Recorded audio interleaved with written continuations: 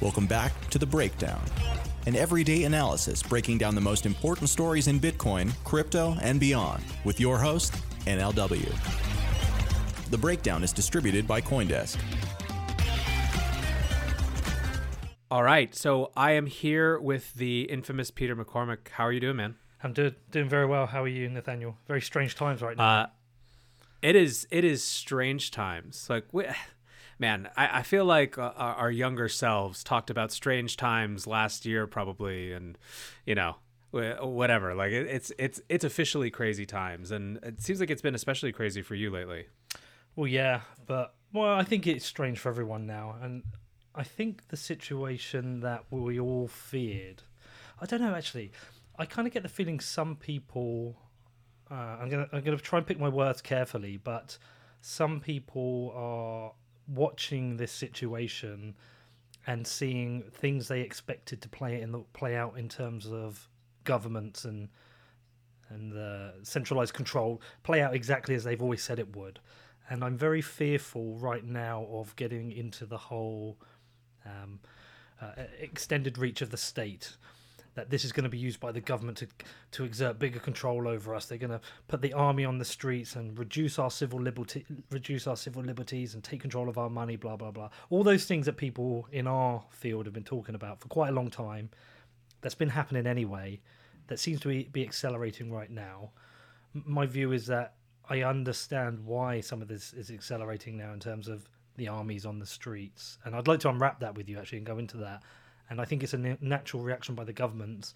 And I just think we need to be very careful to hold them to an account that when we come out at the end of this doesn't change the way we are treated as humans. And it doesn't change our relationship between us and the government. Yeah, I mean, this is, you and I were starting to chat about this the other day, but this is not good for Twitter engagement, but this is a time that really, really calls for nuance. In the way that because there's so many things that are not mutually exclusive. You can believe that it is a time for extraordinary measures while also wanting very ardently to ensure that those extraordinary measures in those extraordinary times aren't just kind of casually filtered to normal, right? Yeah. And the problem is that a lot of the dialogue around those things is going to be totally binary, either a fear, panic-based reaction of, we'll give away all our liberty for the sake of security, or on the other hand, a dismissive. Almost, like the government shouldn't be helping at all because it's going to just lead to this. It's all the slippery slope, right? The slippery slope argument. And there is a big middle space that is about specifics. And I think that's what I keep coming back to. It's like, let's not, for me, what I'm watching personally is specific instances of, even to the granularity of like, what is the nature of the conversation that the U.S. government is having right now with Facebook, Google? What's the type of data? What are they looking in aggregate data? Is there these things, these nuances are important, even if you're coming from a position of, a very strong kind of personal privacy and personal liberty. And unfortunately, I think that it's hard to have nuanced, calm discussions in a time where honestly the volume is, this time goes to 11, but it's actually like 13, or 14 right now. I think nuance is important here, like you said. I saw something on Twitter the other day where somebody, or even today, somebody said, and I think it might have been in San Francisco, certainly California, that somebody was fined $400 for walking their dog or being with a friend or something. And again, I don't know if that's true. It sounds believable, and if it hasn't happened, sounds like the type of thing that is going to happen. But I think it's a bit unnecessary. I think it's one of those situations where the police officer could have said, look, we need people off the streets and this is why. But where I get really stuck at the moment is I've been led down a new road in my life with libertarians and anarcho-capitalists who talk about personal freedom and nobody should tell anyone what to do, etc., etc. And I fully understand that, and there's a lot I agree with. I talked to Giacomo Zucco about this the other day. I agree with a lot of it, but also at the same time, we don't have anywhere an anarcho-capitalist society. We don't have anywhere have a libertarian government. So we are in a world where we have the state, and the state is going to respond to a situation like this. And watching the footage in Italy, which is quite frankly terrifying. I've watched the footage in the hospital today. We've also just had a news announcement from in London where, listen to this. This is a critical incident at London hospital after surge in coronavirus cases. Basically, they've hit capacity. Their ICU has hit capacity. So if the ICU is at capacity, they're going to have to be at that point where they choose who to treat. If you don't have enough ventilators, you're going to have to give somebody another option. Perhaps that's some kind of hand ventilator, or perhaps you don't have a machine, or perhaps you have to turn around to a 92-year-old and give their machine to a 46-year-old because they've got more chance of survival, and that's the decisions they're going to have to be making. And I've got a friend who works at an ICU in Australia, and he said we're very early now, but we are preparing for wartime triage where we are going to have to be choosing about who to give machines to and who we help survive and who we may have to let go. And he said he's terrified. So we are at this situation where we've seen something expand rapidly globally. In the space of a few months, it's gone from patient zero in China to thousands of people like over 1,000 people dying now per 24 hours. I think we've hit that point. Infection rates are obscene. So if the government is going to respond, whilst we don't want infringements on our civil liberties and we want everyone to have personal freedom, personal choice, I can still understand why the government is thinking, well, we perhaps need to put the army on the streets and say to people, stay home. And this is why, because you're going to get sick and you might make other people sick. And I guess a tough nuance in that is, well, somebody who's a libertarian might say, well, I observe the non-aggression principle. I'm not going to go near anybody else, and I'm not going to spread this because I don't want to make anyone sick, and I'm just going to keep myself to myself. But what happens if they get on a bus or go somewhere and they leave, they are infected and they leave, the virus on the surface for 3 days and infect somebody else? So I very much want to support civil liberties and freedom and not have an extension of the state. But right now, I really understand why some of the governments are doing what they're doing. Does that make sense? Listen, absolutely. I think too, again, since I've already screwed myself by saying that the theme of the conversation is going to be nuance, let's keep going with this theme, right? Like there's a very strong argument, if you are kind of a small government oriented person, that one of the functions of the state should be to be able to exert power in this sort of situation, right? To be able to have effective state power deployed. In fact, Tyler Cowen, who is one of probably the most widely read, popular libertarians, right? Marginal Revolution. He's not on the fringes of intellectual society. He's right in the mainstream, right? He's interviewed everyone. He wrote about this. He has a term for it that I'll pull up at some point when you're talking because it's worth looking. But this is part of his argument, is that it's not it's not mutually exclusive to be a small L libertarian, but also think that this sort of the state being able to deploy the right type of power in these situations is correct. Now, the interesting thing is what does it look like to be correct? One thing that's been really fascinating for me to watch over the last week. So I'm in New York, right? I'm in the Hudson Valley. So I'm outside of New York City. There's been a huge kind of disagreement between Cuomo and de Blasio. De Blasio keeps talking about shelter in place. He wants shelter in place. And Cuomo has been aggressive about that. In every press conference, he said, words matter. And he's so basically New York, for those who haven't been paying attention, has decreased. On Wednesday, they said that only 50% of the workforce of non-essential businesses could go into work, right? So, this is after restaurants had gone takeout only and certain types of businesses had been closed down where there's a lot of, interaction and things like that. But even aside all that, any other business, Wednesday it was 50%, Thursday it was 75%, today it went to 100%.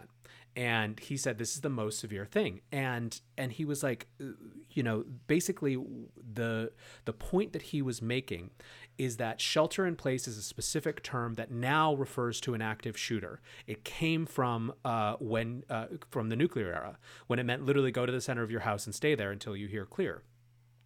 what his point was that when we say shelter in place, it scares people. Like, we're not in the business of imprisoning people in their homes.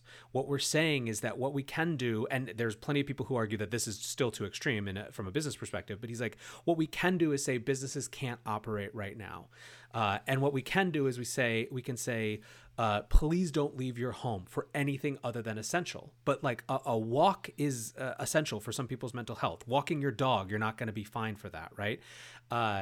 And so it's an interesting little tightrope where he's trying to get as much voluntary contribution from people so that there doesn't have to be draconian measures, you know? But at the same time, he kind of went off on young people who aren't taking this seriously. Like, so there's this tightrope act, but there is a possibility of getting that tightrope act right. I think one thing that I haven't seen from the conversation that's been frustrating me is, okay, so let's play this out. We're talking about, well, what are the real economic impacts of this? And we're talking about how does the state retreat from that authority, right, later. And it seems very clear to me that the reason that this thing is so deadly is the overwhelming of the healthcare system, right? It is not it's not just that, like, it is about the way that the healthcare system gets overwhelmed. I just heard of a friend right before this call who lost her 99-year-old mother or grandmother not because of coronavirus, but because the hospital wouldn't let her in. They didn't have any space for her. Mm-hmm. So like it's a hospital capacity question. We need a friggin' very fast Marshall Plan right now for getting all of the medical supplies, for getting the field hospitals, for deploying that full might, so that, because we will have to resume life, but we need this new infrastructure. And guess what? Like, we could be potentially putting people to work building that infrastructure. Like, that is the key thing. And that's the point at which, how do we get to transition back to a different life? We have the infrastructure to be able to deal with this as what it is, which is a very virulent but addressable virus. It's a very, very complicated situation. I mean, do you know what the other thing? Are we the same age? I can't remember if I'm a bit older. I'm 41. I'm 35. You're 35. So you're a bit younger, but like similar-ish.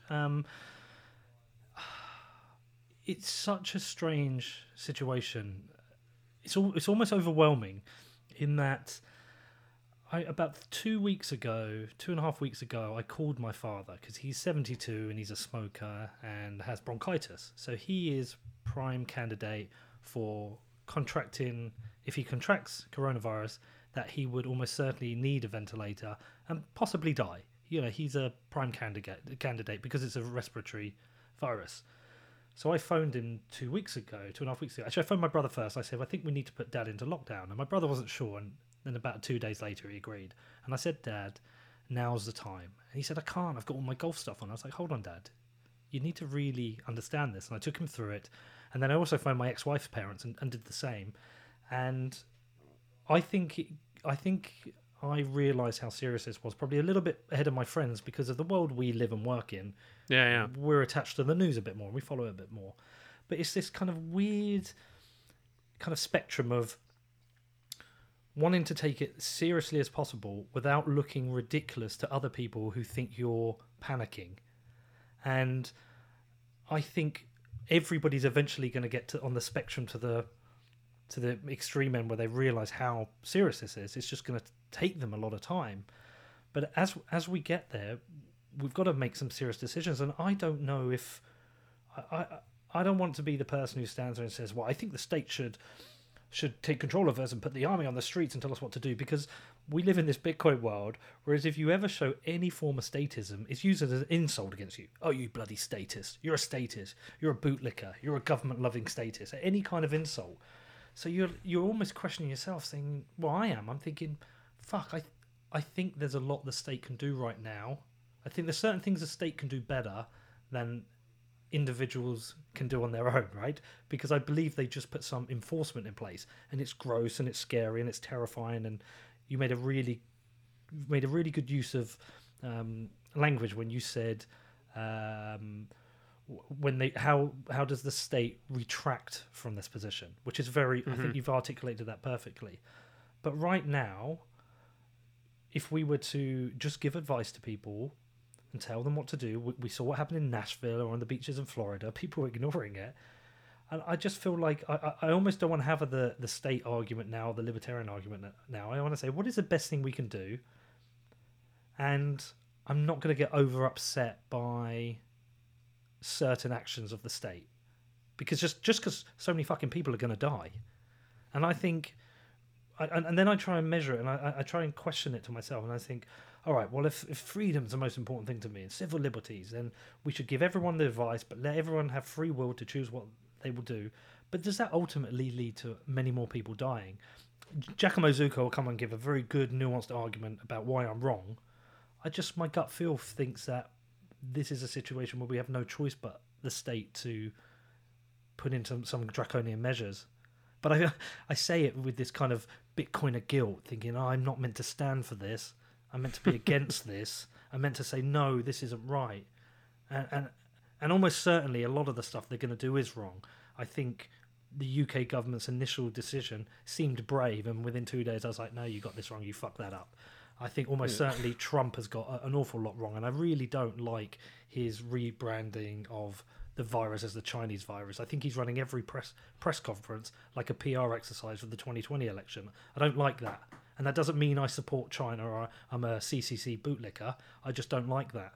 So I think the governments are going to make a lot of fucking mistakes because they're dealing with something unprecedented, and it's really, really hard. But at the same time, I don't know. I don't feel like I'm in this place that I can give some... I don't know. I don't think now is the time to be arguing over civil liberties in terms of some of the decisions the state's making now. I think now's the time to say, how do we ensure when this is over that they do retract from these positions, that we don't lose a bunch of freedoms, the limited freedoms we already have, we don't lose them. And I think that's a more practical place to approach it from.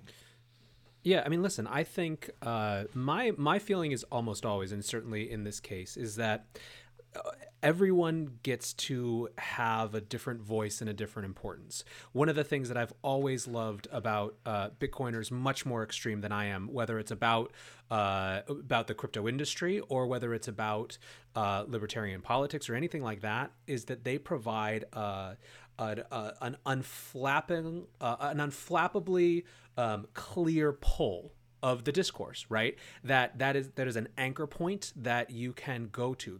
And I think that a free, open society only works if you can have perspectives at both extremes screaming at each other. Now, where I usually find myself is wanting, I tend by nature to be radically more pragmatic than I would like to be even. Like I have this very strong and weird combination of incredibly kind of frustrated and passionate, but then like want to hone in on the thing that can be addressed. So right now, for example, I'm looking at this bill that was happening before coronavirus that is trying to get end-to-end encryption out of the way, right? And this has been Attorney General Barr has been fighting this fight since a while ago, right? It's been him versus Apple, and Apple has been fighting, but they've kowtowed in certain ways at certain points, but that is a specific discrete thing, right? That doesn't really necessarily have to do. I think smart people can argue about how much tracking and surveillance is really necessary for this, and although in some ways I'm much more worried about the tracking and surveilling of every citizen via their mobile app than I am about local police forces enforcing a curfew, even if I think curfews seem like a weird choice to me, right? Like in some ways those are different things. So I'm going to be flying the flag of and screaming about that other thing, that specific thing. But I also think that right now there is a little bit of a pick your battles situation, in the sense of there are some things that have left the station. Like we have gone from there is no longer any political space for not direct intervention in people's bank accounts in this. And I think there's a lot of reasons for that. I think that the biggest reason is that there's also no political will in Congress or the Senate to not bail out companies, but they also, having lived through 2008, know that they can't not bail out regular people and bail out companies as well. Or they can't bail out companies and not bail out regular people as well. There's no way that anyone will get voted, but perhaps they can, they're very scared to let companies die, right? Like this is a system that feels fragile to everyone that they're going to try to preserve with whatever they can. So like us screaming about UBI and things like this, or whatever, or quantitative easing and the money printer, like these are the new narratives, the new memes. But the reality is that this is a situation where we already had an answer to that, which is Bitcoin and participation in the Bitcoin ecosystem. And for the first time, this crisis is the first one that's happened where there's a voluntary opt-out mechanism, at least on some level. Now, we all live in society, so I think it's overstated to say that we're opting out entirely. But there is this other thing, right? So I feel like a lot of this has to do with one, picking your battles, two, figuring out where there's actually levers of change to pull. And the reality is that when people are dying, when hospitals are being overwhelmed, and when people are losing their jobs, you're not going to win most arguments about not intervening. So I go right to the other side of that conversation and say there will be a time at which this has gotten more under control, right? Where the healthcare system has gotten more under control. What can we not give up on the way? Yeah. Do you know what? Can I talk about something as well that I still haven't seen the answer for? Because so we're at this point now where we're having to put every almost country is going through the same steps, just at a different time. And I'm seeing the US is doing it. If you think each state is more like a country, they're going through a similar process whereby it's okay. We've got some infections. Okay, the infections are going up. We've had a death. Oh, now we've had double figures deaths. Now the uptick's starting to happen. So the UK is in the real uptick right now. Italy is way ahead of everybody. France and Spain, Germany aren't looking great. US is starting to pick up. And during that process, they go through you have concerns from the politicians that initially they start talking about perhaps we won't have enough ventilators or enough machines. And then they start talking about, okay, we're probably going to have to consider social distancing, and people start to make some of their own choices. A little bit of panic buying, maybe telling their parents to lock themselves down. And then the government comes in and says, okay, we need to enforce some social distancing. We're going to close down the schools. Okay, now you can't go to work. Everyone should work from home. And now it's full lockdown. Every country appears to be following a very similar trajectory with all of this, which is, and the reason they're following that trajectory is because of the infection rates are so rapid that, as you said earlier, the health systems are coming under so much pressure. What I don't understand is, and what nobody has explained is, how do we come out of this? Because even if in, say the UK can flatten the curve. We've heard this term, flatten the curve. Say they can do it in 12 weeks or even 16. We've got 3 to 4 months of lockdown. Suppose they flatten the curve. Then what? What do you do there? If we're talking about not having a vaccine for, say, 18 months, even a year, let's say even a year, what happens between month 3 and 4 and month 12? Are a handful of people allowed to go to work? Is specific towns allowed to go to work? Do we have to have in some place some way of tracking who has an infection and who they're coming into touch with? And if a new infection happens, then anyone who's coming to touch with that person has to be locked down again. If you do that, we're going to have schizophrenic businesses that pop up and shut down very quickly. So that's not going to be operational. We're never going to get children back to school. So it feels like, realistically, we're in this until there's a vaccine. I can't see how we come out of it. And I'll be honest, this is the first time in my life I've actually been really scared. Not personally, just more scared generally for people and what's going to happen over the next 12 months. Because you've got entire industries the airline industry is done right now, pretty much. The nobody's going to go on a cruise right now. Hotels are screwed. And then all the knock-on businesses from there. What about the restaurants in the hotels? What about the companies that supply the parts to the airlines? What about the engineers who work for the airlines? What about the airports themselves? What about the taxi drivers that take people from the airport home? The knock-on effect from this, I think, is frightening. I don't know the answer, but I just don't see. Are we in this? Are we all locked down now for a year? Well, I do think so. A couple thoughts. First is that there there is going to be some precedent, right? We can watch how Asia is trying to manage this and see what works. And the thing that's clear is that they've redesigned. I mean, they were already way ahead of us on this, but you don't go into a building right now in Singapore without having your temperature checked, right? It is just a totally different experience of life where everything is about controlling potential outbreaks, right? And being able to get that cluster. I think there's still really good questions about school and how that's working and everything else. But I think that it's going to be an extreme amount of vigilant data gathering and information. So that's kind of like part one. I mean, but at least if nothing else, there will be some. We have a couple months we're behind by enough time to see what's working, right? I mean, for better or worse, they get to be the guinea pigs, in this. I think the second part is, we've largely, because it's really, I mean, let's be clear about what our timeline is. It has really only been a few weeks since the U.S. started to take this seriously. February 24th was literally the first day that markets reacted to this at all in the U.S. I know because it was the day that Caitlin Long announced Avanti, and I interviewed her, and we were talking about how the markets had just started to react for the first time. February 12th, meanwhile, was all-time highs, right? So 12 days between that, and less trading days, obviously. And now we're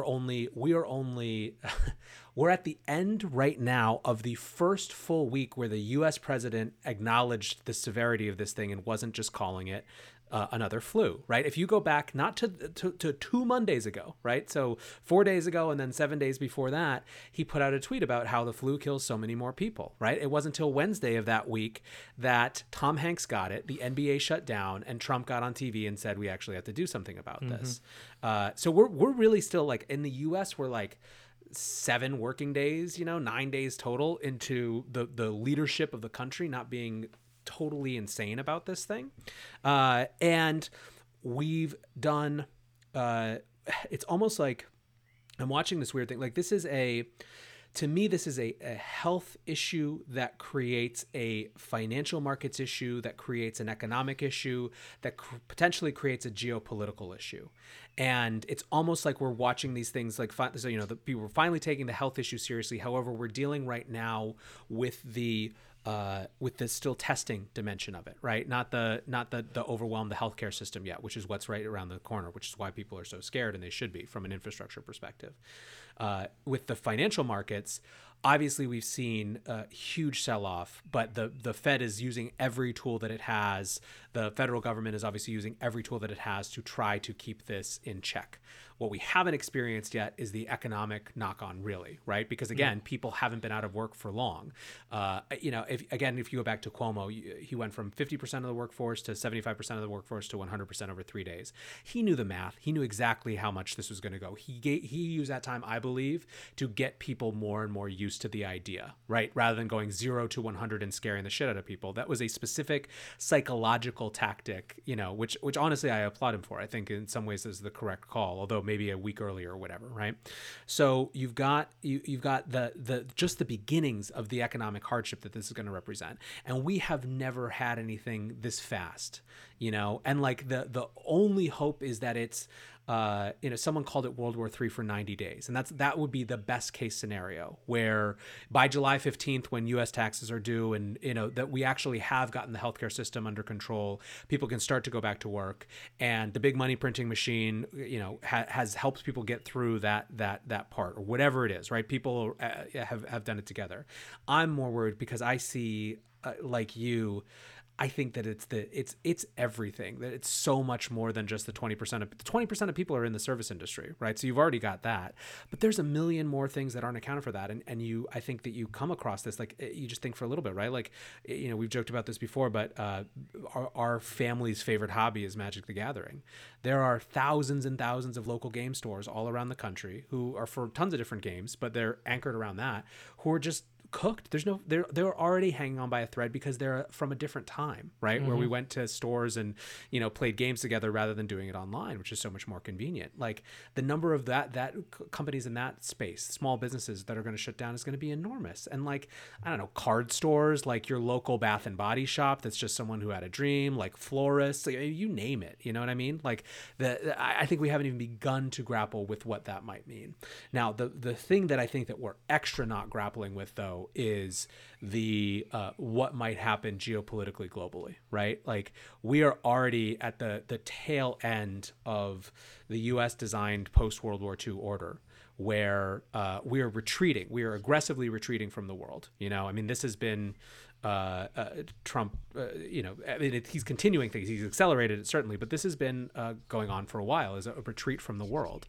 And one of the few things I actually like, I was going to say, that's one of the few things I actually like about what Trump's been doing. He seems to want to get away from wars and intervention, which is one of the few things I actually admire about him.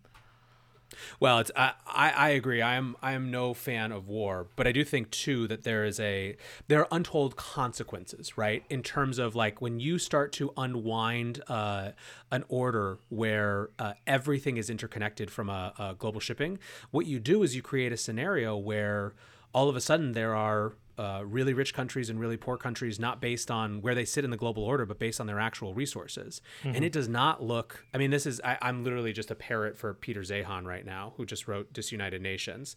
But this is my background too. This is where, like, when I first, I was in global change systems and things like that. I thought I was going to spend my life working in Israel, Palestine, or Uganda and Rwanda. And I think that we haven't grappled that, except maybe a little in even the Chinese virus thing, which I feel very similar to you about. The cynical brilliance of this guy when it comes to manipulating the news cycle is unfathomable. And this is, I thought for sure, the incalculably bad response that he has had to coronavirus was going to be his undoing.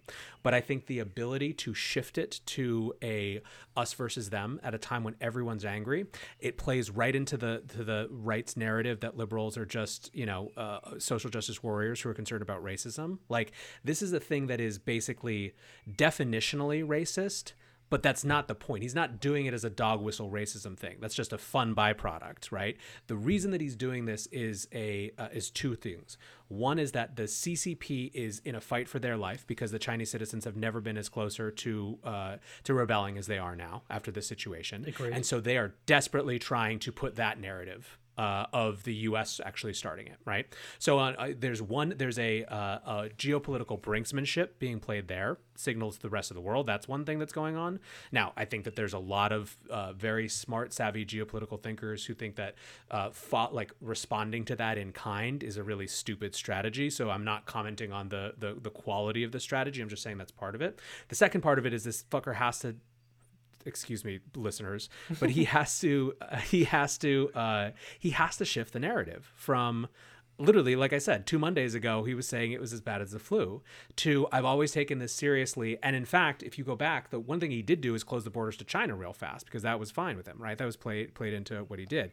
He wants everyone to say, like, it was a Chinese virus, I closed the borders to China, we did everything, like that, and it plays perfectly to his political base. It's an easier it's an easier narrative than me in October going back and showing, well, like, this was the death toll at this time, and this is what they said, and this was the death toll. Like, no one's gonna care. They're just gonna, like, with the other option is Chinese virus, it was their fault, right? So I find Ben Shapiro an interesting character. I disagree with a lot of what he says. I think his delivery sometimes is a little bit sinister, and I think he likes to be angry about things. But I also admire some of the things he does and the way things he explains. And one of the things I like he does with Trump is he will say about the things he thinks he's done well, and he'll criticize him.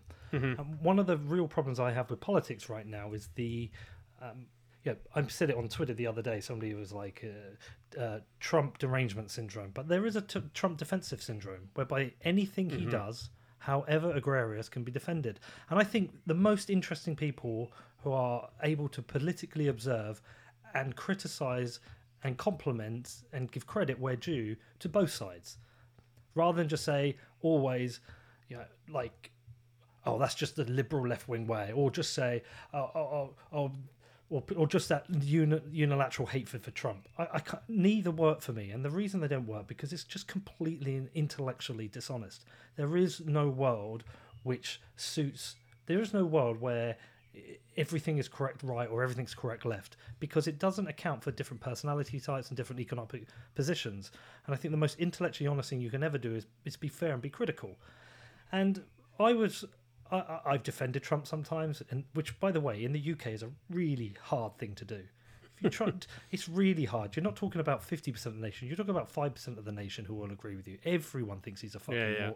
Honestly, everyone thinks he's a moron. I tried it with my brother and my dad over Christmas, and my brother refused to talk to me. And I said to him, well, the thing about Trump is I don't love him, but I think I'd rather him as the leader of the US than Hillary if I had to choose. Just because I think Hillary is crooked and evil, whereas I think Trump is just at times stupid. But I said the other day when he called it the China virus, I said the rebranding. I think it's a disgrace, and the reason I think it's a disgrace is for a couple of reasons. I think firstly, I think all his press conferences are run as PR exercises. Mm-hmm. For him to be calling, that's for sure. Partway through one of them, somebody said something about Joe Biden. He said, "Yeah, Sleepy Joe." This, I just think it's so immature, pathetic. At a time when he's addressing the nation at the biggest crisis the US may ever face, the world may ever have faced, at a time where he needs to be addressing the nation, he's putting his little childish digs in about Joe Biden, and I think that was pathetic. I think calling it the China virus was totally a deflection exercise, and the really important thing for me, and I would have been equally critical if this had been a UK leader, is that during the biggest crisis a country has ever faced, or one of the top crises a country has ever faced, that you are still entirely focused on your personal reputation. That right now, all you're clearly thinking about is, will I win the 2020 election? Firstly, if it goes ahead. Let's just assume it's going to go ahead. And by the way, 3 months ago, it was a slam dunk. I think even a month ago, it was a slam dunk. He was winning the next election. Mm-hmm. I don't think even Biden or Bernie Sanders would have the ability to remove him. I think this coronavirus and what happens puts under threat. I think it makes it more debatable about whether he'll win the next election, because he's going to be judged entirely on this, and it might be out of his hands. He might have done the best things possible. He might have put in the best policies possible straight away. Either way, a lot of people are going to die, and there's going to be an economic crisis. And because of that, people might hold him accountable, even though he couldn't have done anything anyone else had done. But for him at this time to be using the most important time in the country as a continual and very obvious PR exercise, I think that's disgraceful, because I understand a small amount of it's going to happen. But for each time for him to come out and say, we've done a perfect job. We've got these people, they're amazing, they're tremendous, they're doing a perfect job. I think it's great to talk people up. But every time he refers back to himself, he said, well, I did the best job possible here. He's got universal belief that everything he does is perfect and right, without any self-awareness. And I just think it's a dangerous time to be starting a war of words with the Chinese. And just in response, because if people listen to this, they might give some of the response I got on Twitter. Firstly, they said, no, you're just a typical liberal left focus on racism. Okay, firstly, I'm not lefty. Secondly, I never even once mentioned racism. This to me was never about racism. This to me was about leadership, and I thought it demonstrated weak leadership. Also, people were saying, well, such and such at the CCP had blamed the US. I said, fine. Then turn around and say, there's been accusations in the press from X who said this is a US engineered virus. This is obviously ridiculous, and we won't entertain such knowledge, and we will be speaking to their ambassador. I think there's more mature and better ways to deal with it than just start going the China virus.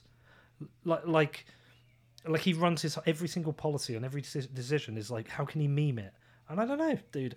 I just personally, it's actually whereas he'd grown in my estimation as somebody where I thought he was an idiot when he first came in, and after 4 years I thought, you know what, he's not as bad as I thought. He's done some good things there, and I can understand why people like him. Right now, he's lost some credibility with me, which I know some people will go, we don't fucking matter, who cares, you're a Brit and you're a nobody. But at the same time, I can imagine others will be feeling this as well. No, I mean, listen, I think that the hard thing in American politics right now, which spills into politics everywhere, is that it is internecine warfare. There are religious cults on both sides, and if you are someone who feels like can likes people from both sides, has different opinions from both sides, it's not even center. Unfortunately, center is not a really good term. It's more like a bouncer, right? Like you're like a ping pong ball, because there's got like people are big and diverse, and their experiences make them feel different things, you know. And it is, you know, I think that's the challenge for people, is that when everything becomes politicized, but how can it not be, you know? Let me ask you a question, actually, because I want to touch on this a little bit.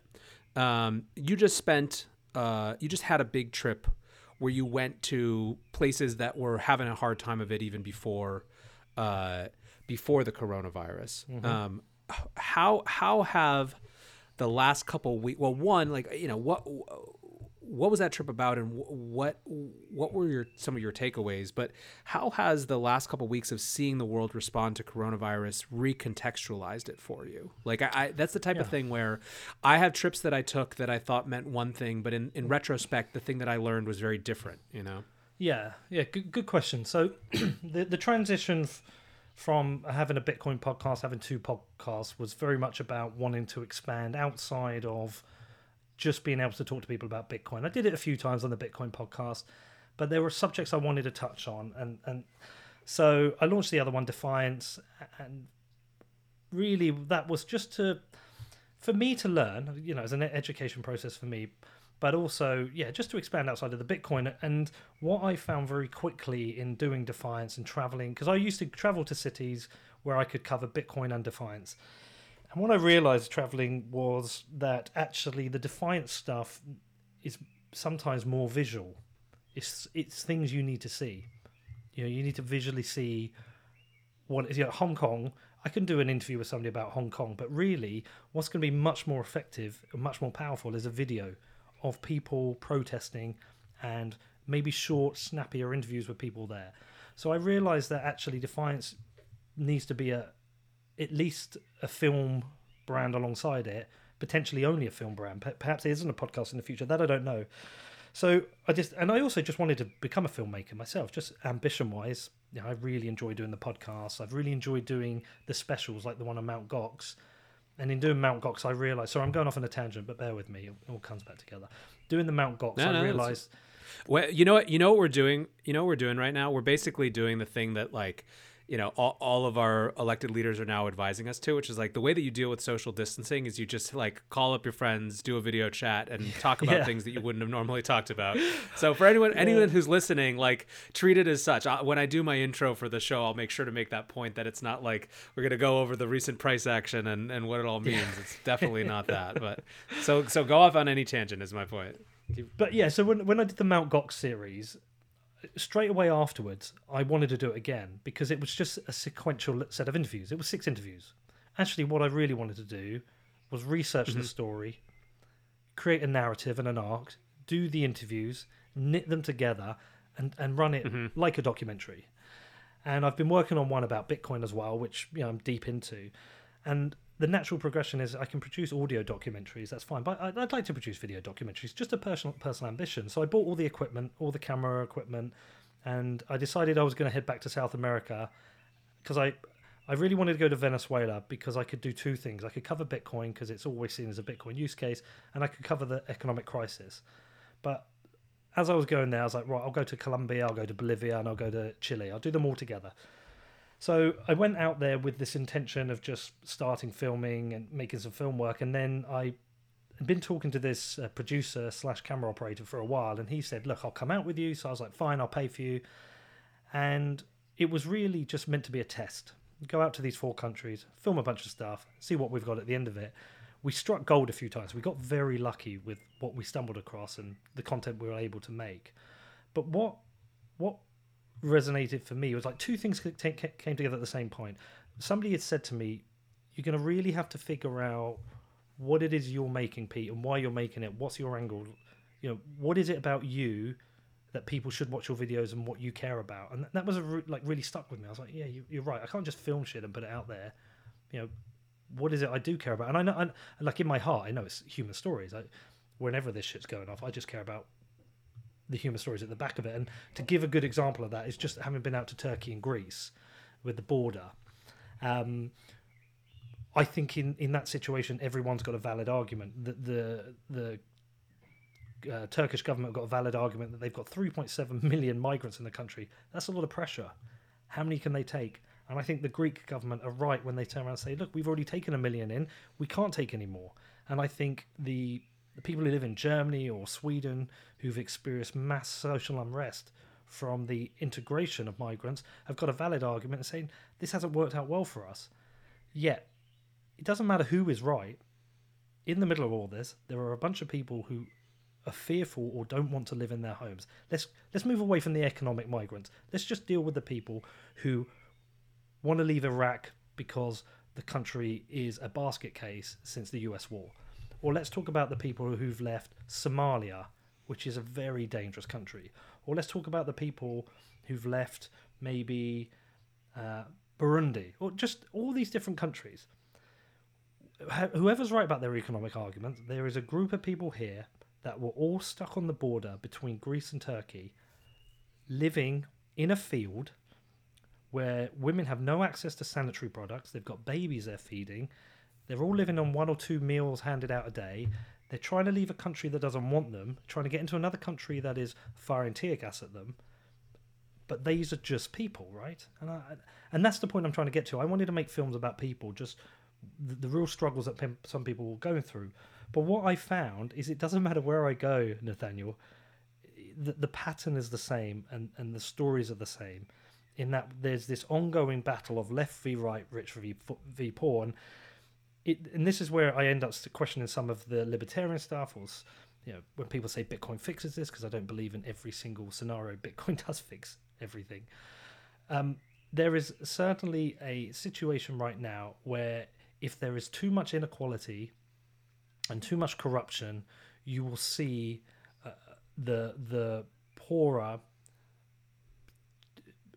people tend to rise up, who tend to be a little bit more left-wing, because they tend to look at the world and say it's a bit unfair. It's a bit unfair because we're poor, we don't have healthcare and we don't have education, so we think that should be provided because that's how they feel.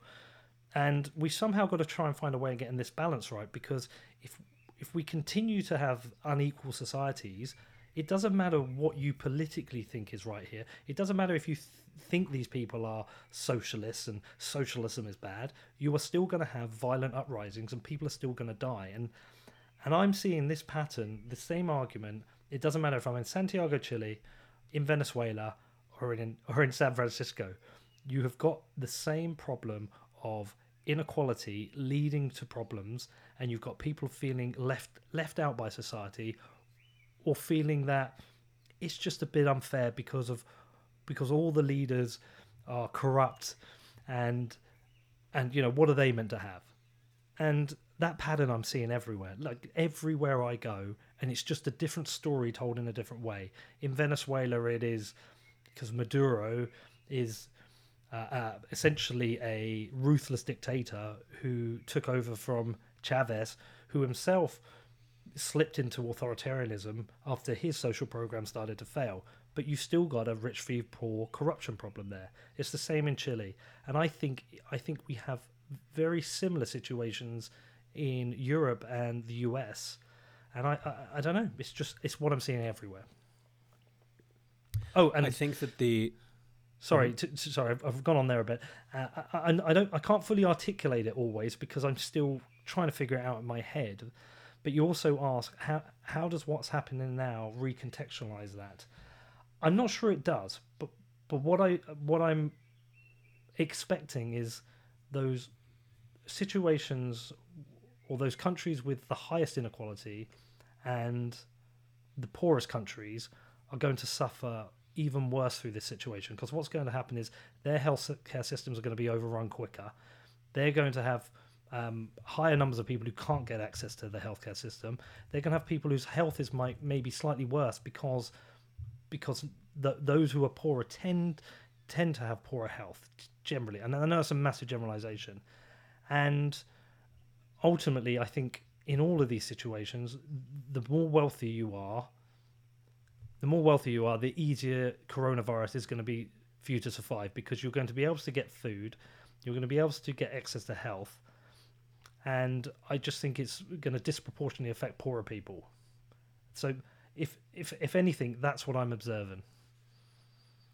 So in 2010, Haiti had it was a magnitude 7.0 earthquake that was hugely devastating, right? And the reason that an earthquake like that is so much more devastating for Haiti than it would be in, say, San Francisco now, right, who's due for one, is that what kills in an earthquake isn't the earth shaking. It's buildings falling down and fires starting, right? And in a place where there is immense infrastructure, even if you're dealing with the same magnitude of earthquake, two wildly different outcomes. And I tend to agree that my fear with one of my fears geopolitically with the coronavirus is that, like, I just saw that there was a big increase in South Africa overnight. And South Africa is has more infrastructure than most parts of the continent, but it's still it's not most of Europe, right? It's certainly not Lombardy, Italy, which has one of the best health systems, in the world. It is a very different thing, and I think that if the equivalent of buildings falling down in this case is the health system coming under more pressure than it can, and the ripple effects, not just from people who die from coronavirus, but other people who can't get treatment for other things. The death rate doesn't stop because of coronavirus. The birth rate doesn't stop because of coronavirus. I think it does have the potential to disproportionately impact people. And I think that what you're feeling and seeing around the world, certainly I've observed this as well. Like, one of the the reason that I thought that I was going to go spend my life doing conflict or post-conflict reconstruction was the jarring disconnect between the feeling that everything was fine in the 90s and the Cold War was over and it was great, and the fact that it was the bloodiest decade since the 40s when it comes to violent conflict, right? In terms of numbers of people who were actually killed, and how could those two narratives didn't exist, right? But most of the world post-Soviet war has been in this we are in a very weird liminal in between scenario, and have been for a while. And the challenge is that, and going back to your left versus right point, the problem in situations of desperation and inequality is power. And power seizes whatever narrative works based on that.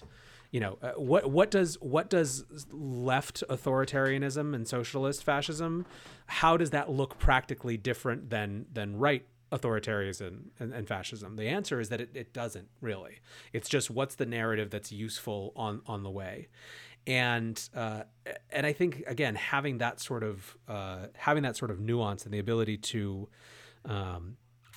to speak in those terms rather than just throw around. I mean, the problem is that we've almost lionized political words, right? We've made them capitals instead of lower cases, and they come with a preset of expectations that limit our ability to understand, right? It's easier to write off an entire country for being socialist than understanding the context in which people lived that made ceding authority to people over their lives. Like, most people want to live their lives uninterrupted. This was my experience, and so my formative years were spent basically between the Middle East and in East Africa.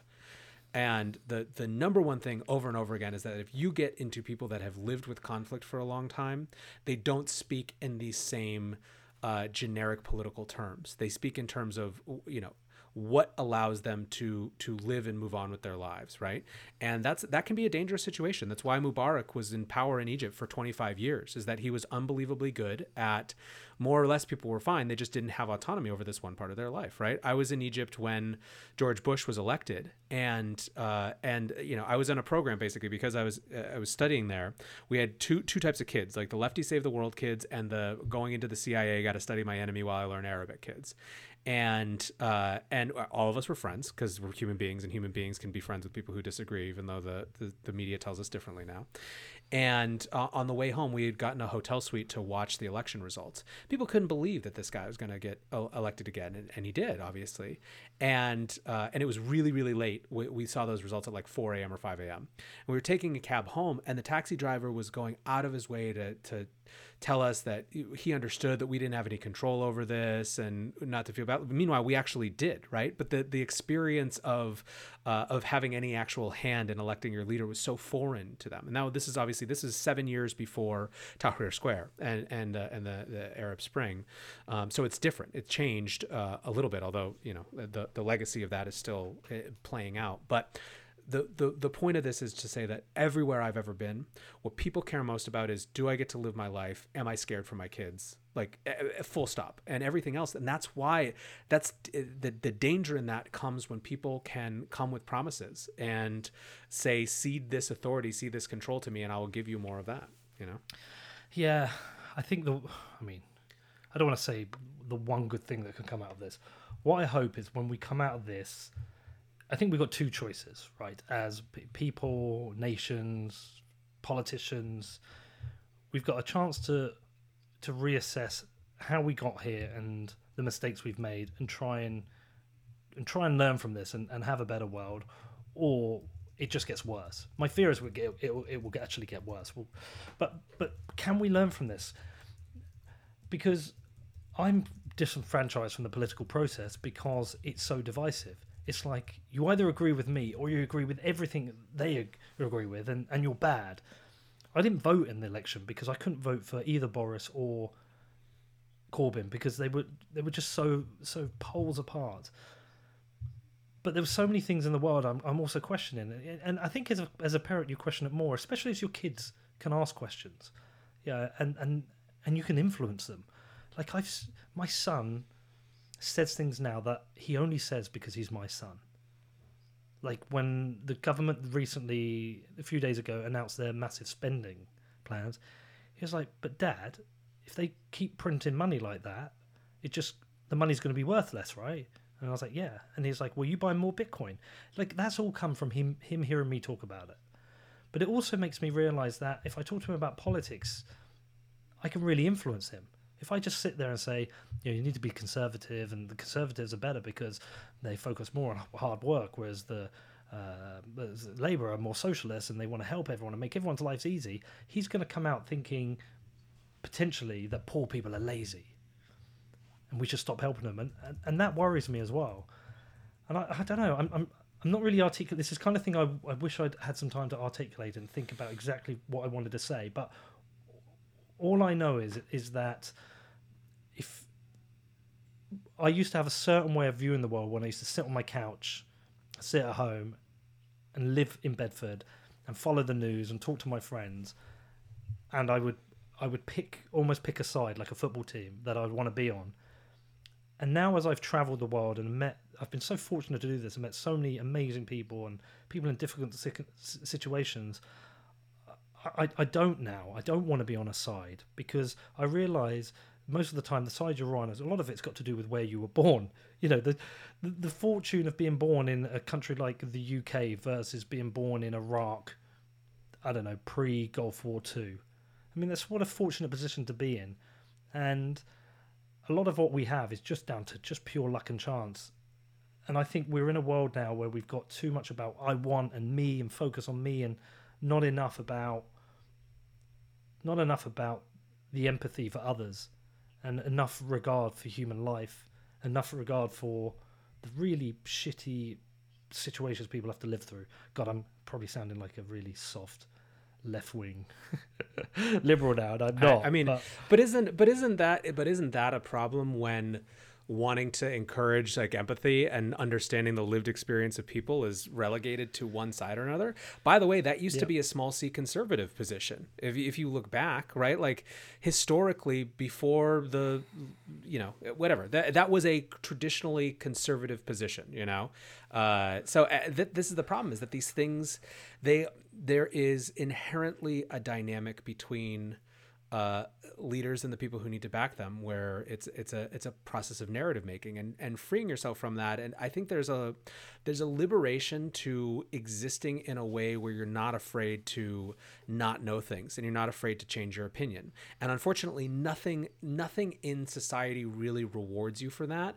But I'm interested, at least, and part of the reason that I spend so much time creating these media spaces is like I feel like I had a choice when it comes to the crypto space or political space or whatever. Like, it is very clear the path to engagement is picking a tribe always and just being the best at shouting that tribe's message. And this is, by the way, this is not a Bitcoin or Ethereum thing, although that it plays out a little bit like that. But honestly, crypto is, I think, light years ahead of most industries when it comes to this stuff. It just feels intense because we're in it. But like, if you think like left versus right identity politics and shit makes Bitcoiners versus Ethereum kids look like absolutely nothing. And for me though, like I am firmly committed to this, to creating spaces where you get to say like, this is my incredibly strong, intense opinion based on what I know now. But if you got something else, whether it's new facts or a new way of looking at things, like bring it on. And I'm not scared of that conversation, because you disagreeing doesn't fuck with who I am. It doesn't hurt my soul. It is an interesting thing where maybe I'll learn from that, or maybe I'll think you're terrible and, But you're just talking about the Roger Ailes playbook, right? Fox News, Roger Ailes, when he came in and he formed Fox News, his strategy, he said, let's just be conservative. Let's be conservative, let's focus on Republican issues, and then we get 60% of the population. Because if we do what CNN is doing and MSNBC is doing, then we're fighting for the same audience. We can have all of this audience. And therefore, Fox News, for me, it's an embarrassment. It's an embarrassment of a TV channel, because it is never impartial in any way at all about any decision of Trump or the Republicans. It can never step back and go, do you know what? This is wrong. We shouldn't be speaking like this, or these kinds of policies are wrong. It's every single thing he does, they support. And that, for me, is a really sad reflection on the world, because what it does divide us all, and it puts us all in separate camps of hate. It's not what are the reasons that Trump should be president ahead of Joe Biden? What can he do better? What can we learn from it? It's no, let's hate Joe, Sleepy Joe. Let's humiliate him. Let's really fucking humiliate him, and let's create hate for liberals, and let's get the liberals. And by the way, they do it the other way, and let's get the liberals hate the conservatives. Let's all just fucking hate each other. And go to war, and then want to win our election, and then for 4 years we're just going to laugh at you and create memes about you. Honestly, it's not how I want to live in the world anymore. And in some ways, it's why I'm rejecting politics and stepping away from it, or I'm setting a new standard of what I expect from politicians. And you're right, we're in the content space. I could very easily be a Bitcoiner who's like, I'm Bitcoin and I'm Bitcoin only. Fuck the state. I'm all about freedom, civil liberties. But I can't do that because firstly, not everyone. I don't believe anarcho-capitalism. I'm not convinced that creates a better world, a nicer world, or a safer world. It potentially creates a crazier world where it's all for himself, and everyone has to own a gun. And I don't want guns in the UK. I just don't. I appreciate why you have them in the US, and I've come to learn about it, but I don't want that situation. So I don't know. I tend to get in a lot of fights or shout out a lot on Twitter because I don't follow the Bitcoin narrative all the time. I just don't always agree with everything. This kind of narrative where you have to be this anarcho-capitalist. I think it's immature, actually, and I think it's impractical. I think it's much more mature to just try and say, look, we do live in a world with a state. How do we make it better? Like what Eric Voorhees said to me when I said about, I can't see this world of libertarianism. He said, we don't need to. The starting point is less government. Let's just try and have 5% less government and see where we get. And then another 5%. And does that make the world? And that, I think that's a much more mature and practical place to go. But just to sit there and, we're going to have the armies on the streets in the UK probably within a week. I don't want to just go, it's just bad because it's authoritarianism. I want to just have a fair debate and say, hold on, is this a good thing? Could this actually save lives? And can we retract from it? And will this be a good short-term measure? And that's something I'm really struggling with right now, because and if anything, people are going to go, oh, you're a snowflake, or you've got no bollocks, you're not really willing to take a side, you're just sitting on the fence. And I don't think it's that I'm sitting on the fence. I think I'm genuinely concerned about how we've got to where we've got to, and how we debate these issues. Yeah. Funny times, man. I also, it's weird times. I mean, I'm like, unfortunately, the question I ask every person I've had on for the last couple of weeks has been, where are you kind of in a optimism or pessimism cycle? And for me, my answer is, the short-term optimism is that, like, at least literally we're at the end of the first week where everyone was acknowledging this is a real thing, right? It's literally been we have one full week on our docket of actually acknowledging it. That's short-term optimistic. Short-term pessimistic is that I think that we're in the acceptance phase, that there's going to be some disruption. We haven't yet accepted for how long it's going to be disrupted. And we haven't probably really dealt with the economic ramifications for just regular people, not just stock markets. And I also think that we haven't even begun to experience or understand the long-term geopolitical issues that come out of this. If there is a cause for some amount of long-term optimism, it's that when the world gets turned upside down, you can either reconstruct it exactly as it was, or you can try to find new narratives, new stories, new tribes, new ways to organize tribes that don't match the old way of thinking. And, it's not a nothing signal. I joked on Twitter this morning. I said, one of my top 5 thoughts during this crisis is, wait, I agree with who? And it was actually in the context of Ben Shapiro and Tucker Carlson going hard on Burr and Kelly Loeffler and a couple others about the potential that they use privileged information about to get out of the stock market. When they were publicly talking. Did Kelly do it as well? She's been fighting for her whole life. This is a very complicated. Whoa. So here's the nuance side.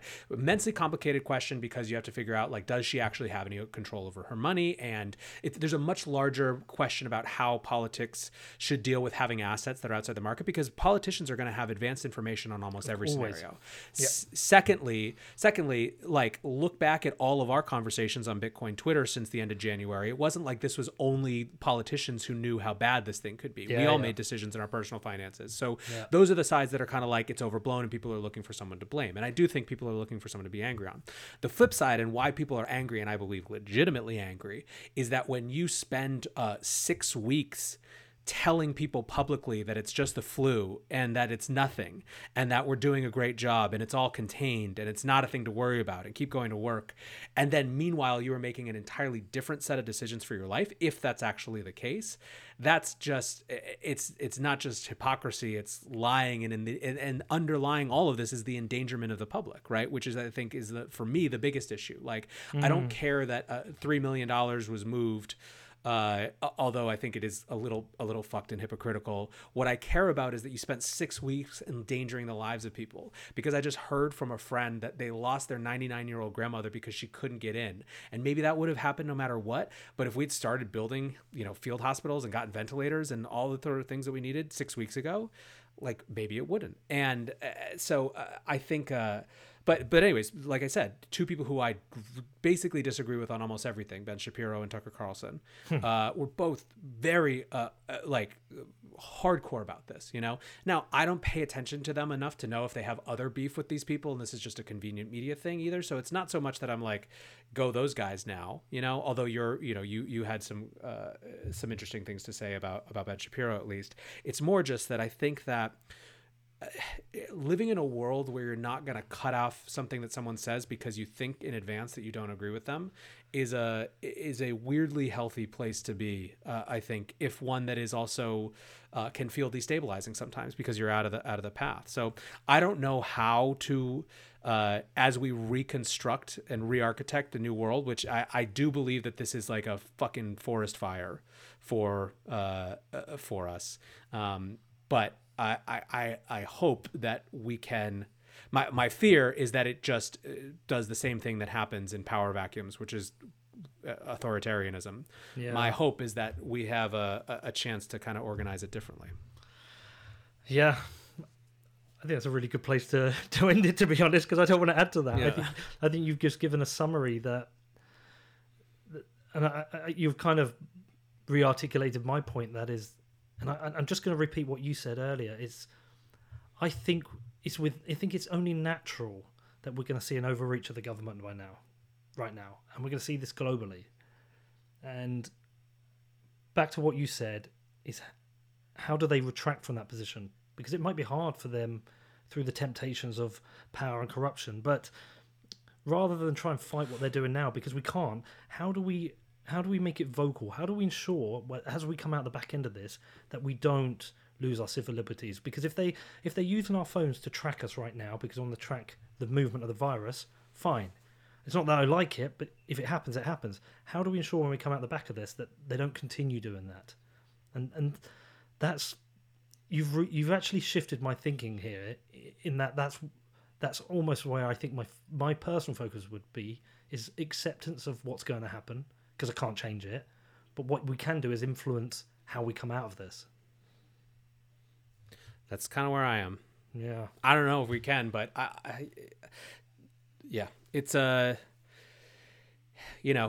the going gets weird, the weird turn pro. So yeah, Well, dude, listen, it's always a pleasure. We should do this more often. I don't know why we don't. We should talk more often. Yeah, I always enjoy our conversations. You make me rethink things. You make me reconsider my firmly held positions sometimes. And look, it's a strange world. All I'm going to say to you, as I say to everyone, stay safe, bro. It's concerning times. Stay safe in terms of personal health, but also mental health. I think somebody, I won't name them because they might not have want me to say it, but somebody also shifted my thinking yesterday. They said, why hasn't anyone talked about the mental health impacts of this at a level where we need to come to an acceptance? We are going to see a higher level of suicide through this process. It's only natural that will happen. We have suicide rates. The suicide rate is almost certainly going to go up through this as people face very, very tough situations. So that's something we need to be aware of. But just as a friend, just stay safe, stay healthy, and stay mentally healthy, and everyone listening. If anyone is struggling, my DMs are always open. My phone's always available. If someone wants to talk, and if I can help in any way, please let me know. But yeah, stay safe, bro. You too, man. Thanks, dude, I'm in. Hold on, what am I doing? I'm concluding your interview like this is mine. I felt like this is the end of mine. No, I like it. You interview me. That's what happens. You could put two podcasters in a room. What happens, right? Yeah.